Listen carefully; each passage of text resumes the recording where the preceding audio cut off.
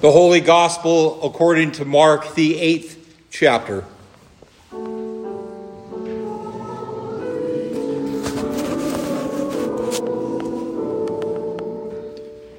Mark writes, "And Jesus went on with his disciples to the villages of Caesarea Philippi. And on the way he asked his disciples, 'Who do people say that I am?' And they told him, 'John the Baptist, and others say Elijah, and others, one of the prophets.' And he asked them, 'But who do you say that I am?' Peter answered him, 'You are the Christ.' And he strictly charged them to tell no one about him. And he began to teach them that the Son of Man must suffer many things and be rejected by the elders and the chief priests and the scribes and be killed, and after 3 days rise again." And he said plainly, and Peter took him aside and began to rebuke him. But turning and seeing his disciples, he rebuked Peter and said, "Get behind me, Satan. For you are not setting your mind on the things of God, but on the things of man." And he called to him the crowd with his disciples and said to them, "If anyone would come after me, let him deny himself and take up his cross and follow me. For whoever would save his life will lose it, but whoever loses his life for my sake and the gospel's will save it. For what does it profit a man to gain the whole world and forfeit his life? For what can a man give in return for his life? For whoever is ashamed of me and of my words in this adulterous and sinful generation, of him will the Son of Man also be ashamed when he comes in glory of his Father with his holy angels." Here ends the gospel of our Lord.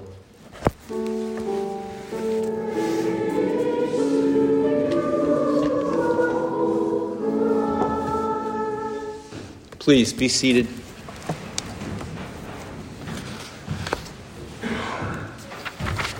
Grace and peace to you from our Lord and Savior Jesus the Christ.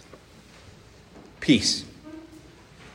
Peace comes to us through faith from Christ. Faith must come first, since we cannot know peace until we know that somehow we have become righteous before God. Now, any sane person knows that righteousness cannot come by virtue of human work. Try as you might, we know that we are not righteous by virtue of what goods that we have done or what evil we have not done. We know that all is lost. There is no way for us to have peace because it is impossible for us to become righteous under our own power. Our moral excellence, well, it's none too excellent. So we try to do better. We do more religious works and good deeds, but are ever mindful of how much we fall short. Romans 3:23. This persistent voice within us, well, it's the old hammer. It's the law, and it's pounding and grinding away at us. Now, all would be lost if that were the only voice that we ever heard. Yet there is the good word too, the good news, the gospel. And that word is Christ. We can never be righteous before God, and for the sake of the things that we do, we try to do, we try not to do, or we fail to do.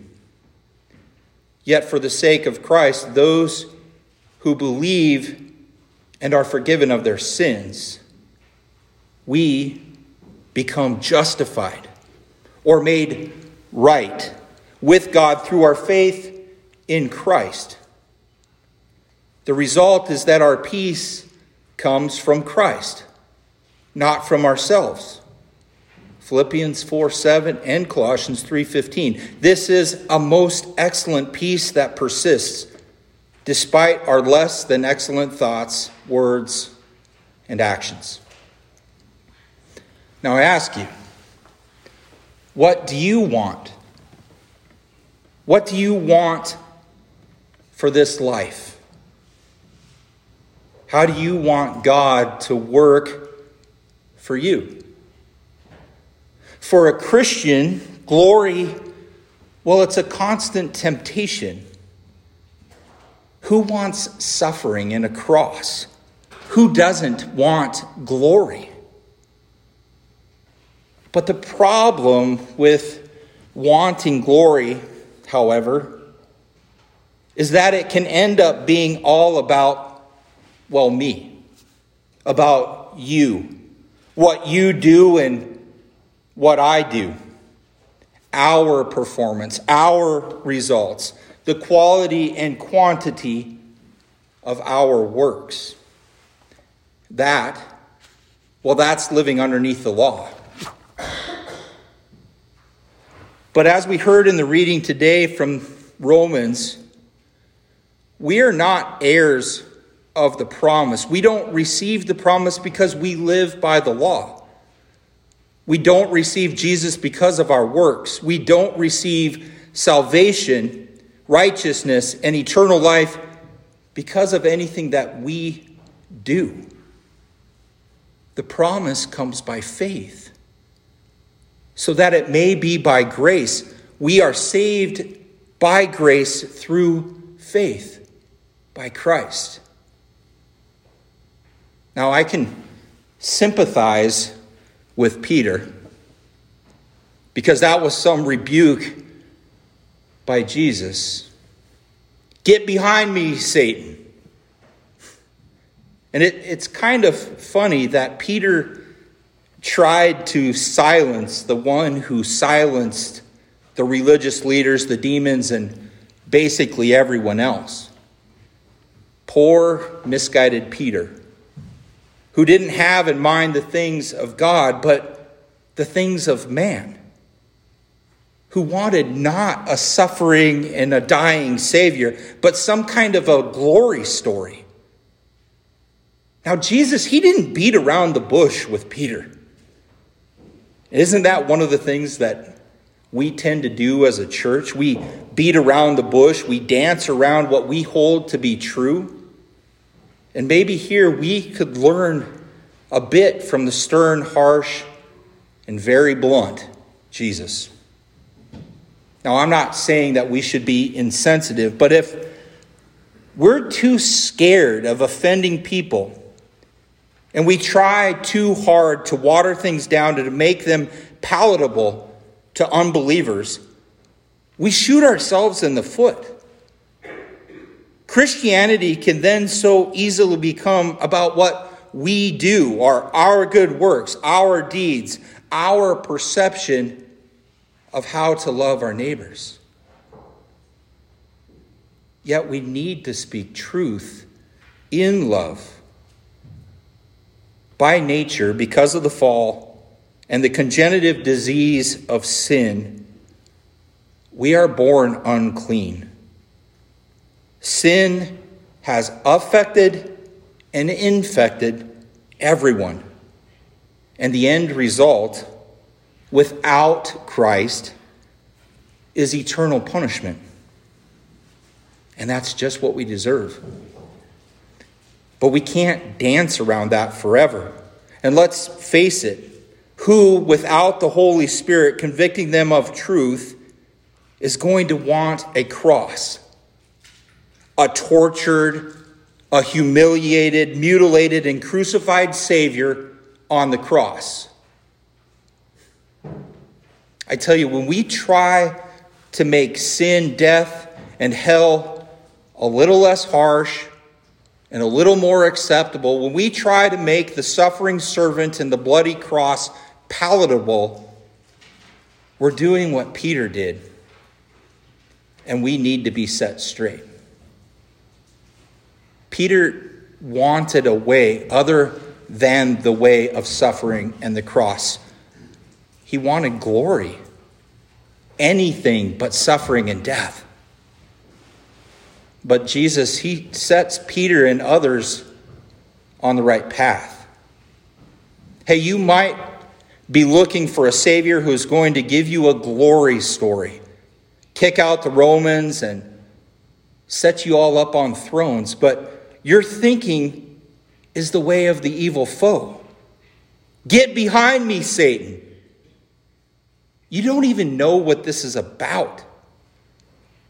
You have to die. All of your ideas about what's right and what's wrong, they have to die.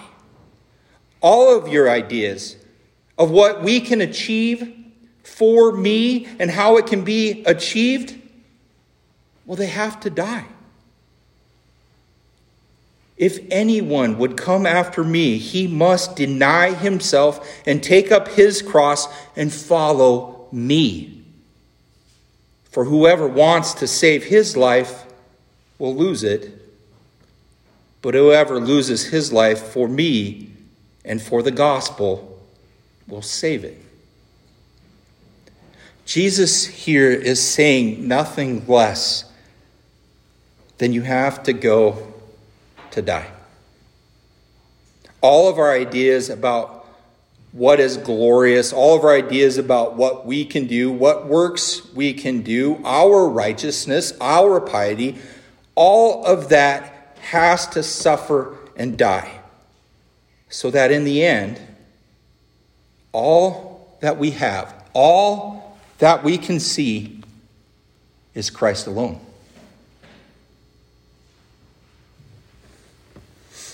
In other words, Jesus tells us, my way of salvation is the way of the cross. As your sinful nature drowns with me in baptism, as I declare worthless and kill your best works of the law with my absolution, as I strip you of all of your pride and all of your efforts and all of your good ideas of how I should operate, and I leave you with nothing for you to contribute by simply giving you a horrible and suffering cross and things like words on a page, water from a tap, and humble bread and wine. That's how the power of God is on display. When it comes to receiving the promise of salvation, of righteousness, and of eternal life, all our glory stories, our works, our striving are put to death by the cross upon which everything was done for us. All of our efforts at repair, all of our efforts to improve our positive thinking, all works of the law are killed by the cross. So all that we have left is Christ and the new life, the new hope, the gift that Christ gives us. Now, as Christians, we are passive recipients. And passive is from the same root as passion and literally means the same as suffering. We suffer as all of our sin and our pious works get stripped away, and all we have left is Christ. All we have left is naked trust in the mercy of God, displayed and given so surprisingly through our crucified and risen Lord. It's then that we realize that even our good works aren't our works of the law. They are Jesus' works of grace done through us. Our lives as Christians are, well, unfortunately, they're not about glory. we're called to deny ourselves and to take up our cross. And I think that we would probably much rather have glory. Glory, comfort, recognition, rewards. But as Luther said on good biblical grounds, whoever does not know God hidden in suffering does not know God at all. And it is only through suffering in the cross that sinners can see and come to know God. If we are honest, even hearing that, don't we still want glory? That's the nature of the old Adam, simultaneously sinner and saint, still working in us. Now, I don't know if I could ever say that this suffering is from God and it is good. Even though we call the day on which Jesus died horrifically on that cross Good Friday.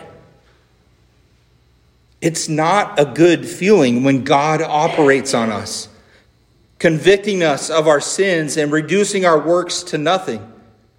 So all that we have left is Christ and the cross. It is not a good feeling to realize God has to do it all, to be rendered totally passive. It's not good being slapped down, having our wills killed so that God's will can be established in us. But it's the only way that leads to glory. We can thank God that we've been set free from the works of the law, striving to perform, striving for success and glory in order to be sure of God's love. It is finished. It is complete. That's what he said on the cross. God is present with us here, and his power is on display as he strengthens, renews, and matures our faith, stripping away our sin, stripping away our pride, our striving, and our own thirst for glory, so that it's only Christ for us and through us. Only those who believe in Christ, who are blessed by their faith, are righteous before God. And it seems so incredible. And the getting used to that, well, it's part of the dying process that Jesus calls us to do.